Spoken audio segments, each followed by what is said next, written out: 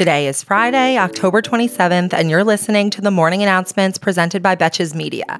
I'm your host, Sammy Sage, and the Morning Announcements is your daily 5-minute breakdown of the headlines that isn't afraid to take a side and roast the most consequential reality show there is, our government.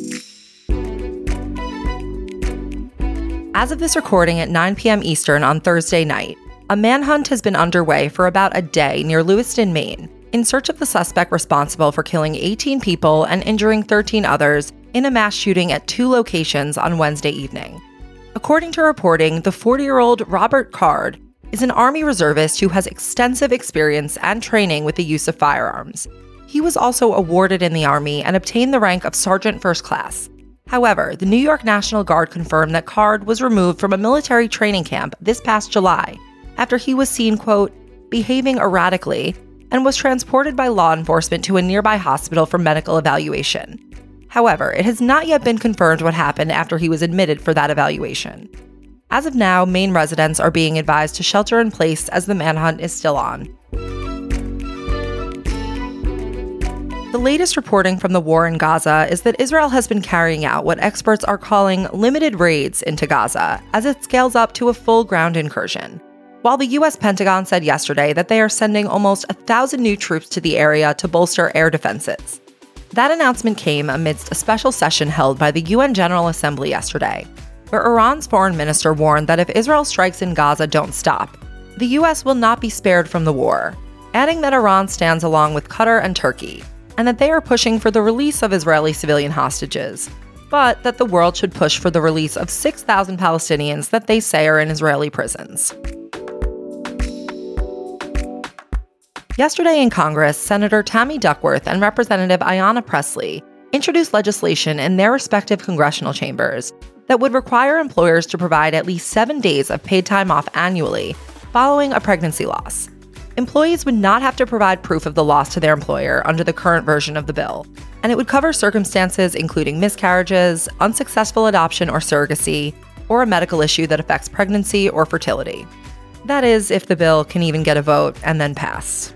You tell me if you see that happening with our new Speaker of the House, Representative. Every American woman has a duty to produce one able-bodied worker.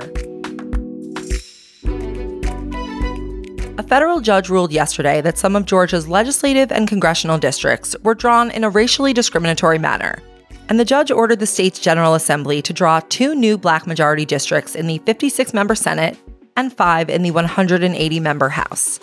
U.S. District Judge Steve Jones wrote that the current map is in violation of the Voting Rights Act because it underrepresented non-white populations.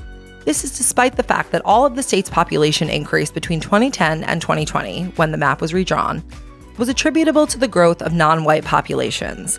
However, the number of congressional and legislative districts with a Black majority remain the same. The ruling orders the General Assembly and the governor to take action on redrawing the districts before December 8th. Adding that the court will redraw the districts themselves if the Republican majority legislature does not do so. It just so happens that Georgia lawmakers are on recess until January, so they will have to hold a special session in order to obey the judge's ruling.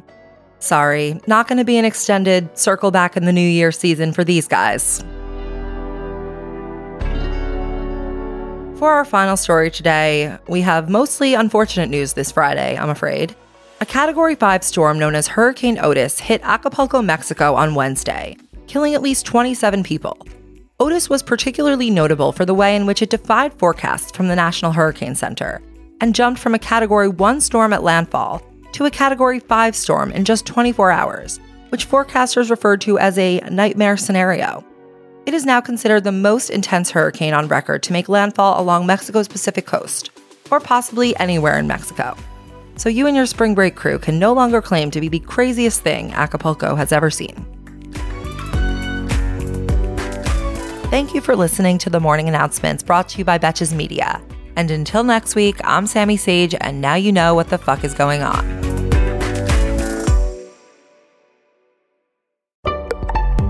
Betches.